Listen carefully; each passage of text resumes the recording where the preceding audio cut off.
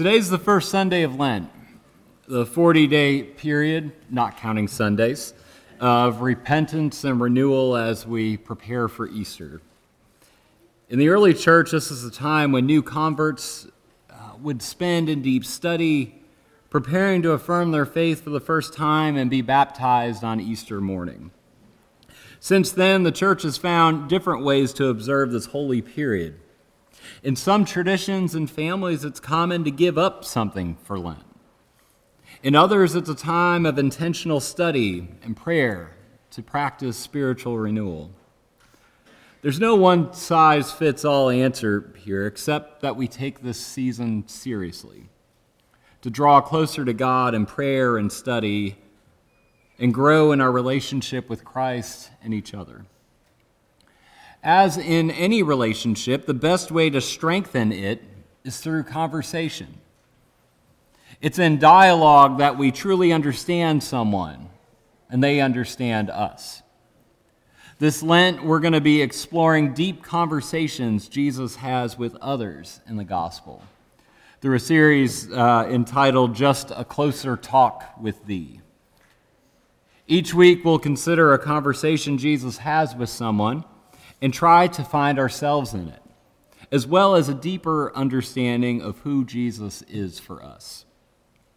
We begin this series and this season this morning where we always begin Lent, in the wilderness, where Jesus begins his ministry in fasting and prayer and finds an unlikely conversation partner, the devil.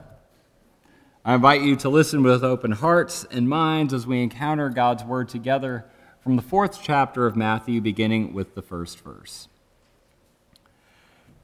Then Jesus was led up by the Spirit into the wilderness to be tempted by the devil. He fasted 40 days and 40 nights, and afterwards he was famished. The tempter came and said to him, "If you are the Son of God, command these stones to become loaves of bread." But he answered, "It is written, one does not live by bread alone, but by every word that comes from the mouth of God." Then the devil took him to the holy city and placed him on the pinnacle of the temple, saying to him, "If you are the Son of God, throw yourself down, for it is written, He will command His angels concerning you, and on their hands they will bear you up, so that you will not dash your foot against a stone." Jesus said to him, "Again it is written, do not put the Lord your God to the test."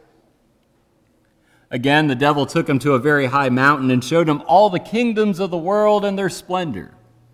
And he said to him, "All these I will give you if you will fall down and worship me." Jesus said to him, "Away with you, Satan, for it is written, worship the Lord your God and serve only him." Then the devil left him, and suddenly angels came and waited on him. This is the word of the Lord, and thanks be to God. Some of you know, in college, I majored in history and became a lifelong lover of history, particularly U.S. history. One thing that's always struck me is how much historians bank on the first 100 days of a president's term to set the tone for their presidency. This all started back with Franklin Delano Roosevelt taking the bold task in his first 100 days to lay the groundwork for what would become the New Deal. Since then, particular attention has been paid to each president's first 100 days, how they decide to begin their term as president, something that often comes to have a big part in their legacy. In our scripture passage today, Jesus is very intentional about how he begins his ministry. With his baptism in the river by John, Jesus has been given the Holy Spirit, and this marks the beginning of his earthly ministry. So pretend we're onlookers at the river that day. We've seen Jesus baptized. We know this is the beginning of his ministry.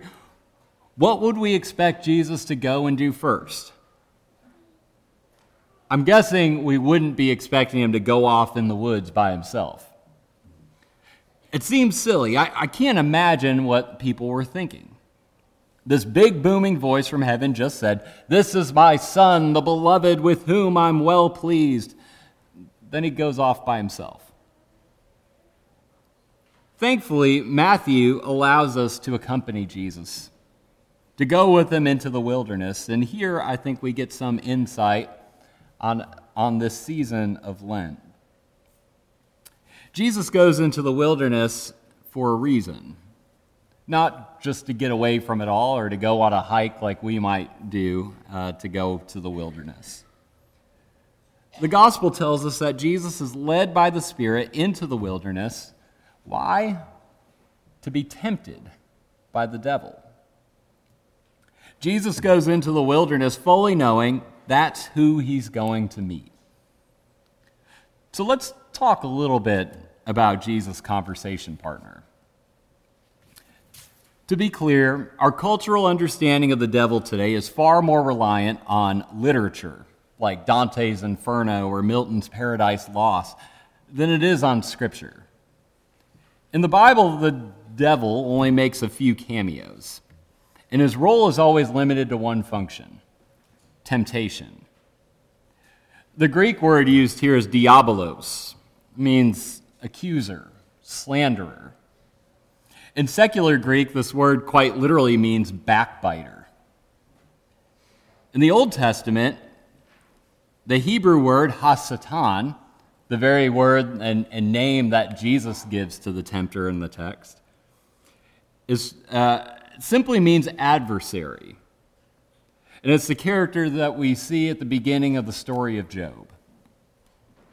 In Scripture, the devil is a personification of evil, of temptation, and is often simply just called the tempter. What we see is that a real human feeling takes the role of a character for a narrative purpose. Jesus is confronted by temptation. He's confronted by evil itself in the wilderness. And they have a conversation. As we dig into this conversation, I think we'll be surprised to see ourselves on both sides of it. We'll be surprised to see ourselves challenged in our understanding of who we think Jesus is. Jesus has been without food now for 40 days and nights, the gospel tells us. So the tempter's first move is to make Jesus succumb to these very human needs, urges, to eat and drink. He says, "If you are the Son of God, turn these stones over here into bread." Jesus responds, "One doesn't live by bread alone, but every word that comes from the mouth of God." The tempter then takes Jesus to the temple, asking him to throw himself off so that the angels can protect him. Jesus simply says, "Don't test God." Finally, he takes Jesus to a high mountain and tempts him with power over every kingdom if Jesus would simply worship him. To which Jesus responds, "Away with you, Satan, away with you, adversary. For it is written, 'Worship the Lord your God and serve only him.'" Theologian Douglas John Hall reminds us that these are not really three temptations, but three variations on the same basic theme. You see, the devil has a one-track mind. As from the beginning, he tempts his victims to go for power. Evidently, he knows there's no surer path to internal contradiction and self-destruction. This is the same temptation we saw in our first lesson, as our first parents, Adam and Eve, succumbed to the serpent as they ate from the tree of knowledge, to be like God. In other words, to get a taste of God's own power. This is the same temptation the people of God would succumb to throughout Scripture. Jesus doesn't succumb to this temptation for power, though. Instead, he doubles down on his humanness and tells the tempter to buzz off, saying, "Away with you, Satan." This is why theologians will often talk about Jesus as the second Adam, because he reverses the fall of Adam, resisting this power grab offered by the tempter. It should come as no surprise that we face this temptation daily, to grasp onto God-like power. And if we're honest with ourselves, we'll admit that we often give in. In a very similar way, we create idols from which we seek security. We look for salvation in human institutions, in wealth, even ourselves, rather than God. We all face the temptation of being fed by things other than our faith. But seeing Jesus as the second Adam means we don't have to feel overwhelmed with guilt. Rather, to look to Jesus as our human example of what it means and what it looks like to live out God's will. You know, if we're honest with ourselves, I think we might even find ourselves on the side of the tempter in this conversation. You see, in each temptation, the devil tempts Jesus to take an easy way out, to simply ask God to show up and fix something, or to just simply bow down and worship the adversary. At times, we've all put God to the test. God, if you would just X, I would go and do Y. We want to make a deal with God. We wager our faith and faithfulness on a flashy divine intervention. But this conversation between Jesus and the tempter shows us who God truly is for us. Jesus resists temptation by trusting God. He resists temptation by trusting God, not testing God. In each temptation, Jesus is fully reliant on God's power and God's goodness to deliver him. Do you see the difference, friends? It's the difference between testing and trusting. It's the difference between a transaction and a relationship. It's the difference between making a deal and forming a covenant. Jesus resisting this temptation opens the way for us to move beyond an easy answer or a transaction with God and into a relationship, a deep, ongoing conversation with God. I know for many of us here this morning, we're all still in shock and grief over the tragedy that claimed the lives of our church members, Dick and Nikki, last Wednesday night. The very same night we gathered as a congregation for worship in our chapel and reminded ourselves of just how fragile human life is. I believe there's a word of comfort here for us in this conversation between Jesus and the tempter. So often in tragedy, we want an answer for why something happened. How could God let this happen? But here we see Jesus choose not an easy answer. Rather, what he chooses is a deep, abiding relationship with God, trusting in God's goodness no matter what. A relationship that sees God alive and at work even in the midst of tragedy, comforting those who are grieving, bringing people together. The God we know in Jesus is the God who witnessed his own Son die on the cross, suffering the depths of human pain. We know that this is a God who weeps with us on the ash heaps of life. And we know that this God is at work right now to wipe away every tear from our eyes. And we're confident that one day, pain, sorrow, even death will be no more.